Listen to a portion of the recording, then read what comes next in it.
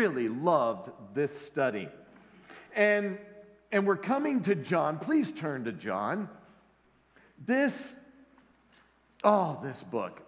The book of John is one of my favorites. As I read it, I get excited about it. We've been going through the book of John verse by verse with our youth, and it has been a fascinating study.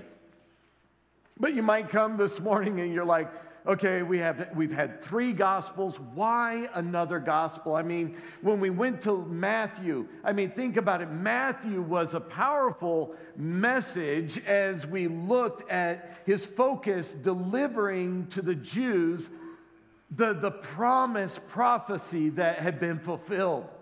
And then we looked at Mark, and as we looked at Matthew, we saw the Anointed One. But when we looked at Mark, he just got to the point, man. He wanted everybody to know about the gospel of Jesus Christ. And we saw Jesus as a servant Savior. Luke last week, I like Luke. I like timelines and all of that. And he presented in such a detailed account of Jesus in that consecutive order. And really, Luke, when you read it, was given both for Jew and Gentile. So we're like, we have the details. We have basically something for all men, right? And we come, we've seen him as Savior. We've seen him as a perfect man, anointed one. All of this, why do we need another gospel? And if you're asking that, that's a good question. But John approaches his rendering of giving us the good news in a very unique way. And look at just consider some of the uniquenesses of John. When you read through it, you will discover that most of what John writes is not duplicated from any of the other Gospels. What he's sharing with us is something that we haven't heard yet. Someone who is very close to Jesus. And when we look at the book, it kind of goes in the timeline, but it's not linear in fashion in the way that John lays out Christ for us and presents Jesus to us. It's more of a conceptual approach. And when he looks at these concepts, it conveys a very specific message that John wants you and I to understand. There's a purpose for his writing. This gospel, as you read it, feels very intimate. When you flip through the pages of John, and if you didn't do that this last week, I would encourage you to. This is a very intimate writing. And as you flip through the pages, you begin to see that John was so close to this Jesus that he's describing. As he reveals Jesus, we see a passion. Not only the passion of Jesus Christ, we see John's passion for this man that he knew so intimately. The message is heartfelt. In fact, John in this gospel, the only way that he can truly express himself and who he is to identify as the one Jesus loved. You know what's interesting? As you read John, as others would come and discover Christ in the pages of John, each of us would look at that and go, wow, I'm the one Jesus loved. What a neat way to be able to identify yourself as one Jesus loved. He realizes that Jesus, in light of Christ, he stands there realizing who Jesus is. And he just is blown away by the concept He loves me. D.L. Moody, an amazing, amazing godly man. Dr. Moody,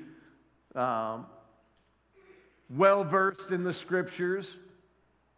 They started a college teaching the Scriptures even. Somebody approached him and asked, and this is not unique to him, but somebody said, what is the greatest thought or concept that's ever crossed your mind as you studied the pages of Scripture?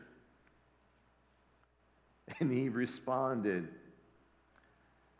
Jesus loves me. This I know. The Bible tells me so. That's quite something for a man who is well versed in the pages of Scripture. The most profound thought or concept that he could even convey is that Jesus loves me. If you let nothing else sink in today, I want you to understand that truth. The Gospel of John is written in some of the most simple Greek out there. In fact, it's written pretty much, the entire Gospel is written at an elementary level. That means our kids that were just dismissed to children. Oh, I didn't dismiss them, did I? Oh. If you're in third grade and you didn't leave because I didn't say something, you can now go, oops. See those silly things that I say or don't say. I digress. It's written for elementary. They can understand it. Yet as we approach this amazing Gospel of John, it holds for us some of the most profound things ever written in Scripture. That still makes theologians go, wow. And some just scratch their head in wonder. What an amazing way to come to God. In a way that we can understand, yet in a way that just causes awe. Its profound and powerful message is delivered with a very clear purpose. I love that about this gospel. I like to know, okay, what is the purpose of why we're coming here? And John delivers that in a beautiful way. Please, we're not going to start at the very beginning of John. I want you to turn over to John chapter 20. John chapter 20 gives us the purpose, and there is good reason for the different coloring here, which you'll understand in just a minute. But I want to read the purpose in whole, and then I want us to break this down and consider the purpose of the Gospel of John. Therefore, many other signs Jesus also performed in the presence of the disciples, which are not written in this book. But these have been written so that you may believe that Jesus is the Christ, the Son of God, and that believing you may have life in his name. Let's look at this and break it down. Let's go back to verse 30. Therefore, I love that verse. Or that verse, no, that word. You should always consider what it's there for. And after reading these things, after reading John's gospel, all of this was written for a purpose. Therefore, and it says, many other signs Jesus also performed in the presence of the disciples. Jesus did many great works. He did many signs. And when you look at Matthew, he did 20 different miracles. That's a lot.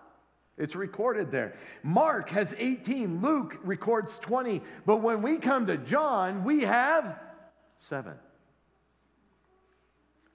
There is a reason John is recording there. But there's so much more. But there's a purpose for what he's written. He goes on, which are not written in this book, which means there's other things written about Jesus, and they have their purpose, but John has a purpose for what he's going to write. He's like, look at those things, consider Christ, but these are written with a purpose. But these have been written so that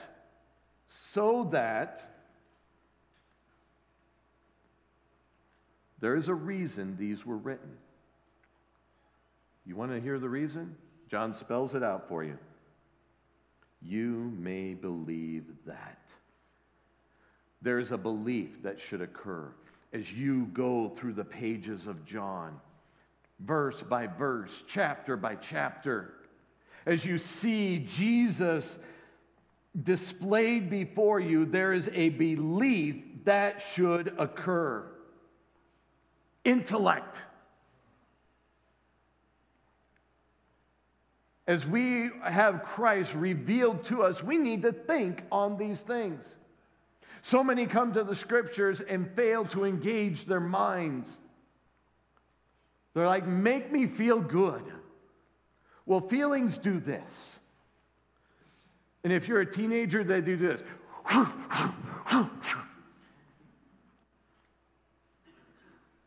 But feelings are inconsistent. You need to engage your mind when we come to the Scriptures. Think about it so that you may believe. Belief requires both knowledge and choice. We've been talking about that last week, and we'll talk about this week in Sunday school as well.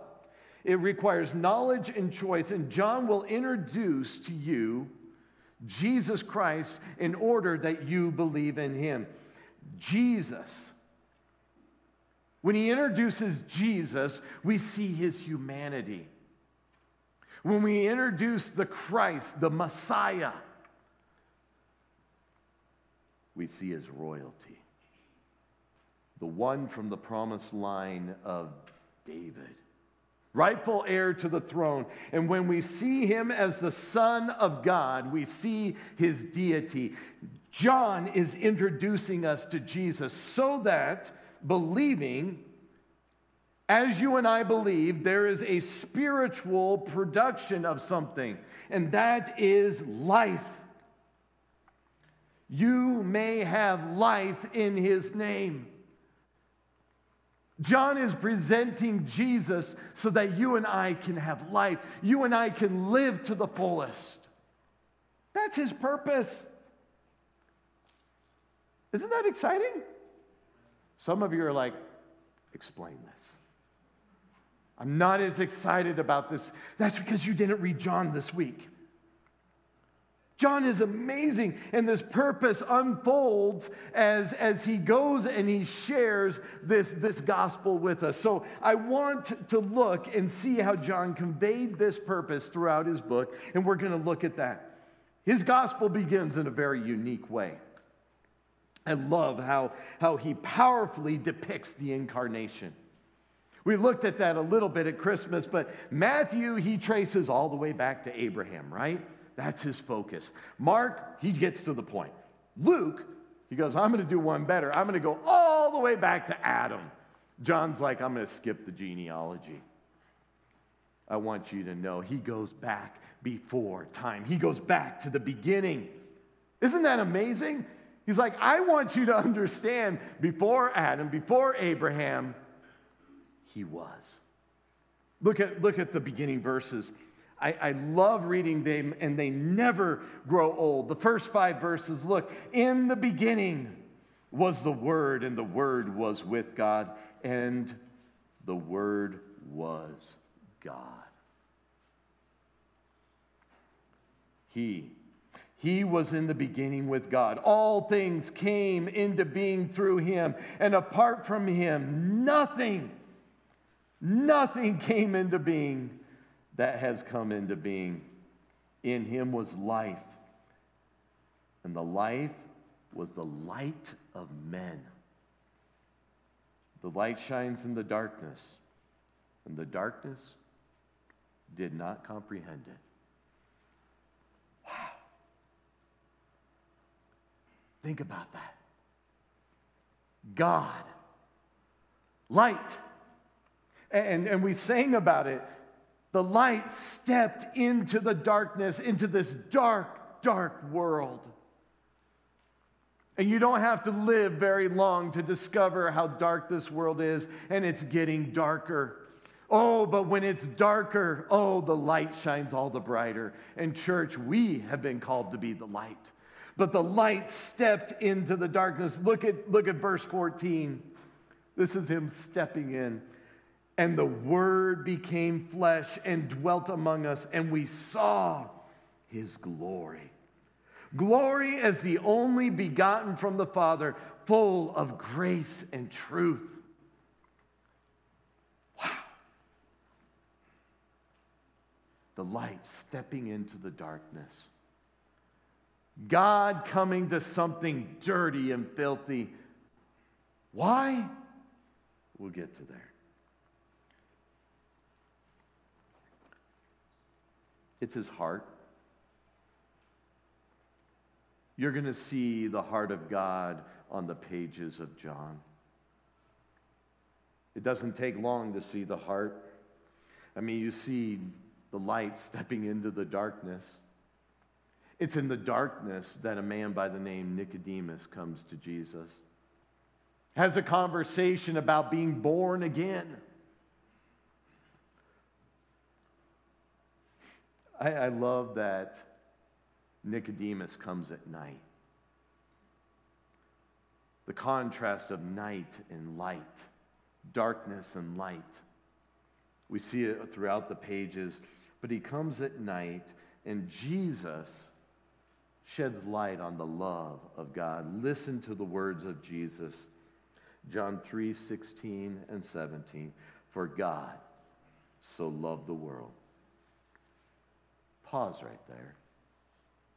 Let that sink in. I want you to think of some people that are in this world. People that you may not like. Boy, that didn't take long. Man, they popped in your head real quick. I'm just guessing.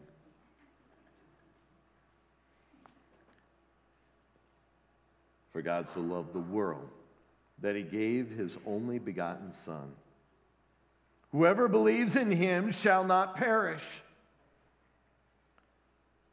but have eternal life. For God did not send the Son into the world to judge the world. Yay! Why? No, we're already judged. Our sin has already condemned us. But that the world might be saved through him. That's why God did it. And we see his love unfold on the pages of John. God loves this world that he created. He loves mankind. He has a heart for his creation. He looks down and he sees his creation, mankind, perishing in their sin. Oh, God hates death. The consequence. So he sends his Son to bring you and I salvation. What an amazing gesture. What amazing love. God in the flesh, declaring before man that if you believe in me, you will have life. John is unfolding this concept of believing leads to life. And the believing is not in ourselves. Oh, church, don't buy into those self-help books. They are a waste of money, a waste of time. If you want to grow, if you want life, if you want the greatest life, then your belief can't be in yourself. It's in Jesus Christ. That's where the help comes from. John doesn't really share parables in his gospel. I know you guys love parables because they're so crystal clear. John does more of his teaching through parallelisms. Man, that's fun to say. But it's a contrast, so to speak. For example, light and darkness. We get that, right? Turn the lights off, can't see. Turn the lights on, oh, I see. Okay, he talks about law and grace. Law was crushing, but it revealed our sin. And grace, oh, we need grace. And oh, how Jesus brings grace. He talks about the difference of weakness. He shows our weakness, yet he replaces it with strength. And where we are weak, he is strongest. He talks about the physical hunger. Today, believe it or not, is the biggest eating day of the year in the U.S. Believe it or not, we eat more on Super Bowl Sunday than we do on Thanksgiving. Crazy. I'm not sure if it's as healthy as Thanksgiving, but we eat a lot. We are concerned about our physical hunger, about the physical things, and Jesus comes and he compares that with our spiritual hunger. The thing is so many are starving spiritually, yet they are content to continue. When I get a grumbling in my belly, I find something to fill it. But so many walk through this life with that spiritual hunger, trying to fill it with nothing but emptiness. And the more they try to fill it, the hungrier and more starved they are. There's the concept of fear to faith. The idea that the things we face in life are scary. Oh, but when we have faith, it's dissipated. Christians, we don't live in fear, we live in faith. And then the beautiful parallelism of death to life. Through Jesus Christ. As you read through the pages of John, you see that you and I can step from death, lost in our sins, and we step into life.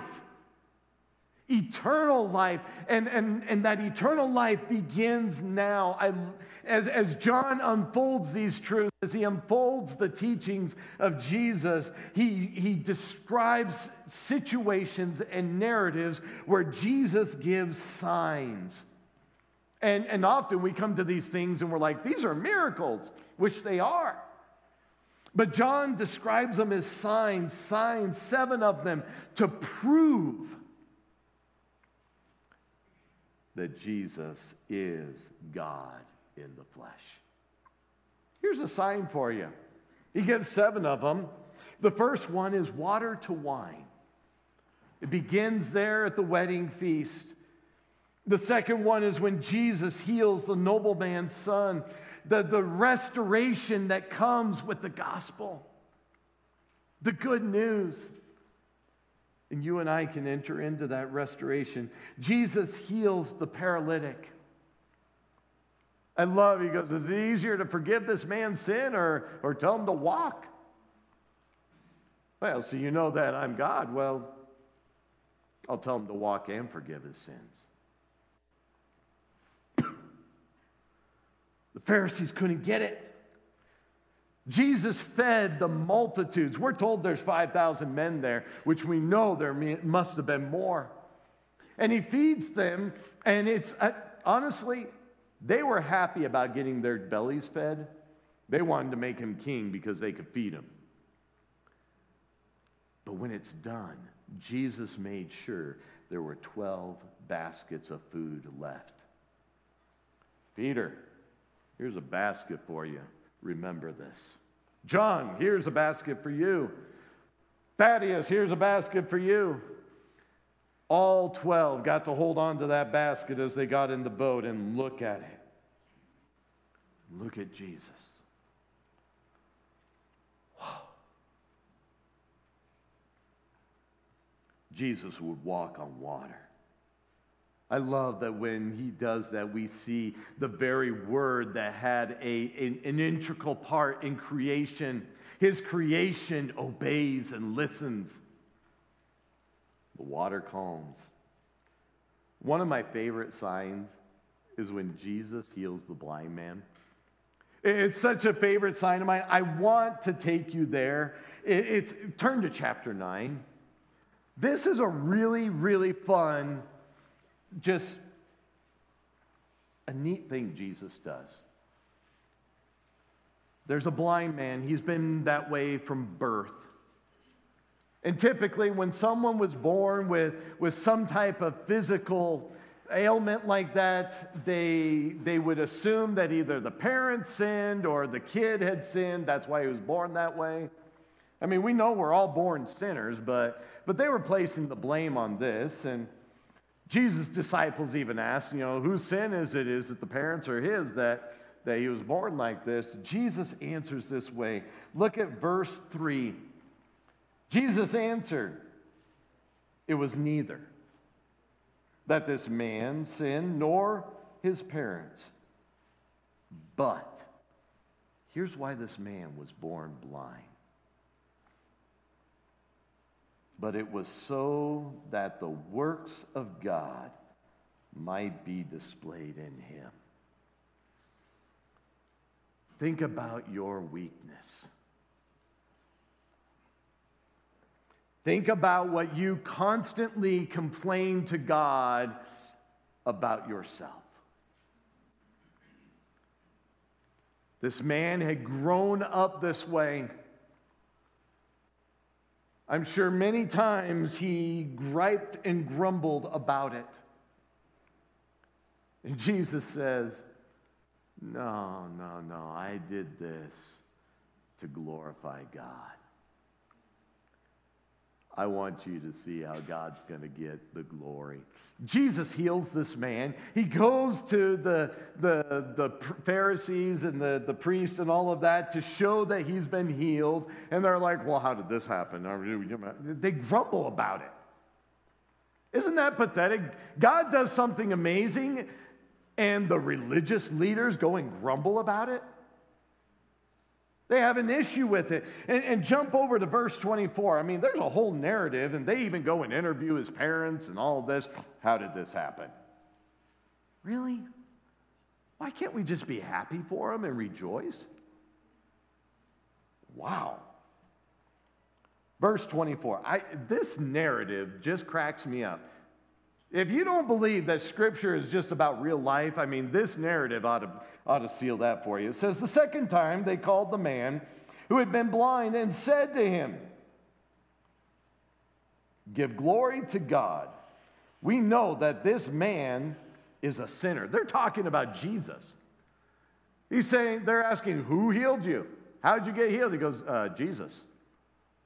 They're like, give glory to God. Not this man, he's a sinner. Wow. You know what's really fun? Just so you understand the setting here. The Pharisees here are like the PhD level of theologians, right? I mean, they really study the Word. They are the doctors and PhDs. They know their stuff. This man's been blind.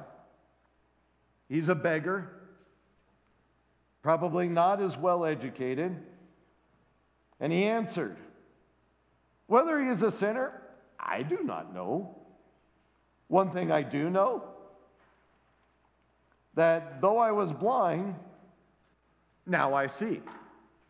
Let's keep it real simple, folks. I was blind, but now I see. Oh.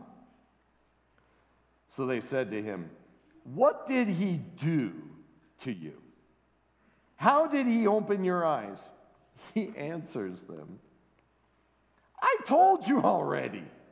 You did not listen." Really? Pay attention here. Have you ever read the Scriptures with real life, or do you just read it as something to read through and say, well, I read it? I encourage you, read it with real life. Think about what's going on. This guy's getting frustrated with these religious guys. He's like, are you really that dense? Why do you want to hear it again? You do not want to become one of his disciples, too. You want to be his disciple? Is that what you're asking? Oh, that must have really enraged them, right? They reviled him and said, "You are his disciple? But we are disciples of Moses. We know that God has spoken to Moses. But as for this man, we do not know where he has come from." The man answered and said to them, "Well," I love the way the NLT says it. It's like, "Wow, you are trained and you don't know this?" He says, "Well, here is an amazing thing that you don't know where." This amazes this guy. He's like, "Seriously?" I keep losing my place every time I look at you. He goes, "He is from, and you don't know where he is from, and yet he opened my eyes. We know that God does not hear sinners. But if anyone is God-fearing and does his will, he hears them. Since the beginning of time, it has never been heard that anyone opened the eyes of a person born blind. If this man were not from God, he could do nothing." This blind man that now sees is taking these guys to task. I love it. I love the boldness of our young people because they have the audacity to look at God's word and go, "Well, that's what God says. Why can't you get that?" And they are bold for the Lord. The response of the Pharisees is they answered him, "You are born entirely in sin, and are you teaching us?" So they put him out. They kick him out. That may be the result when we stand for Christ. Jesus gives one other sign when he raises Lazarus from the dead. Talk about another amazing thing. Lazarus is dead in the tomb. Jesus comes out. And by the very word, remember the word became flesh. And all Jesus does, he has that stone rolled away and he declares, "Lazarus, come here." At that very command of God in the flesh, death has to release its grip. Death has no control when the Word of God speaks. And life is seen. Over and over, all of these signs, they would either produce belief or disbelief. And for the ones that believe, it produces life. For the ones who disbelieve, it produces death. And as John unfolds all of these signs, you and I have the same choice to either believe or disbelieve. I choose to believe. These signs pointed to God in the flesh, right there before them. But these signs would rub sinful hearts. They would rub it like sandpaper, and they would harden their hearts all the more and allow their hearts to be blind. Rather than see the light that stood before them, they chose to be blind. Jesus, the great I am, is in their midst. I love that John records in his gospel 7 great I am statements of Jesus. We have 4 of them up here behind me. As Jesus teaches, as he declares who he is, he declares, "I am the bread of life." The one who will fill that void spiritually. "I am the light of the world. You are in darkness, I bring light." I am the gate for the sheep. The gate is the way that you approach God. Jesus is that gate. And it says, "I am the good shepherd." Not only is he the gate for the sheep, he is the good shepherd who lays down his life for his sheep. Oh, what a shepherd, what a God. And then he declares, because if you lay down your life, you die. But he says, "I am the resurrection." And because of that, you and I have the opportunity to have a living shepherd, one who comes alongside of us. He declares in John chapter 14, I am the way, the truth, and the life. No one comes to the Father but through me. And he declares, I'm the true vine. The way that you and I bear fruit is by being in Christ. John, in his gospel, has a very detailed account of the arrest, the trial, and the death. John approaches the death almost as one who has a loved one who says, I'm about to die, come close. I want to share my heart with you. And you listen with great, great attention. John has a fondness for the very final words of Jesus. And in chapters 13 through 17, he records those for us so that we can see the intimate heart of Jesus before he goes to the cross. It's the most detailed account. The 5 chapters cover only a few hours of time. 5 chapters, and we see John capture Jesus comforting. Some of the most comforting words in Scripture come from these chapters. As he comforts his disciples before he goes, there's assurance, there is peace. If you're struggling, I'd encourage you to go back and read chapters 13 through 17. Get a glimpse of the heartbeat of our Savior. John captures in the conversation that Jesus is going to send a helper, the Holy Spirit, who will guide, lead, comfort, and strengthen. These 5 chapters are known as the Upper Room Discourse, detailing in vivid detail Christian living for you and I, with great encouragement and comfort. John describes the arrest, the trial, the crucifixion. He was there, he observed it. At the foot of the cross, it was John that was there. And we have that detail. As you read the words as John is penning, you can almost feel the horror and the grief that John is feeling as this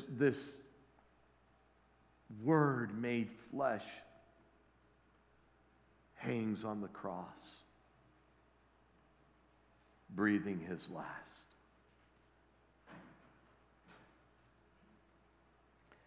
As John describes the death of Jesus, no doubt his mind goes back to what he writes in John chapter 1:29.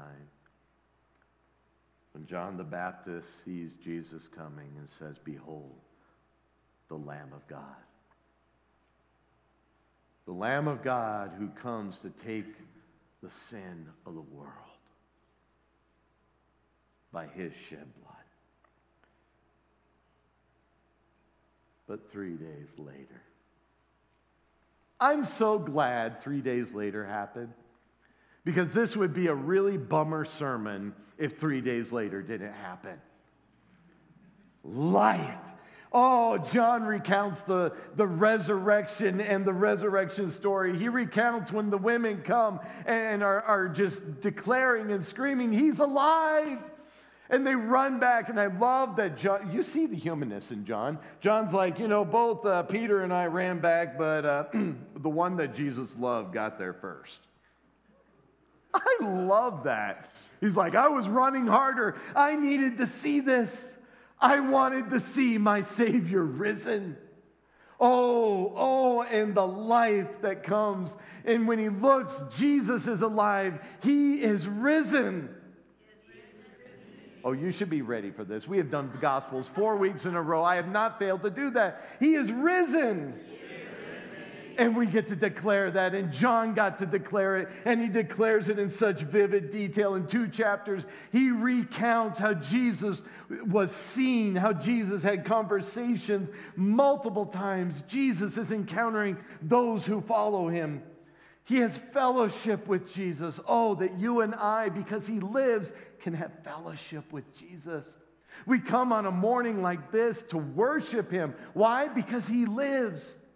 And we enter into that fellowship with you, me, together with him. He recounts the peace, the peace that came with that resurrection. Oh, the world was in turmoil. Believe me, it was awful in John's day, but there was a peace that came. And as he recounts getting to break bread with Jesus, that communion. Oh, to come and break bread with Jesus and fellowship with him. And I love that John records this.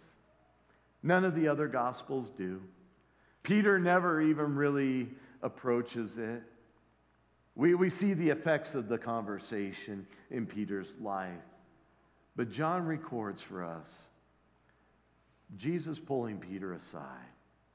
And 3 times he asked Peter, Peter, do you love me? Oh, yes, Lord, I love you. Feed my sheep.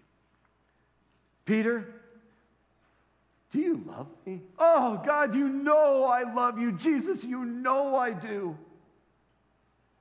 Take care of my lambs. Peter, do you love me? Peter breaks down. Lord, you know all things. I love you. Because he'd seen the love of his Savior. He saw it. John records that for us, showing that those who believe will have life. Why? Because of the Savior who lives, because of the Savior who loved you and I enough to die on the cross and rise again and forgive our sins. In the very words of Jesus, for God so loved the world that he gave his only begotten Son. Whoever believes in him will not perish but have eternal life. Do you love him? Do you believe in the work that Jesus did for you and I? Because of what Jesus did, you and I can declare, Jesus loves me. I know this, you know this, because the Bible has told us so. Let's pray. Heavenly Father, you demonstrated that love. The Scripture says you showed us that love while we were still sinners, enemies, in opposition with you, and you extend the gift of salvation through your Son. God, I pray that if there are any here this morning who have not placed their faith in the finished work of Jesus Christ, in his death, his burial, his glorious resurrection, God, today would be the day that they see, they understand, they know who you are and what you've done, and they believe. And that believing, God, they would have life. Life eternal, life even now in this day. God, that you would give that. I pray that you would do a work in people's hearts.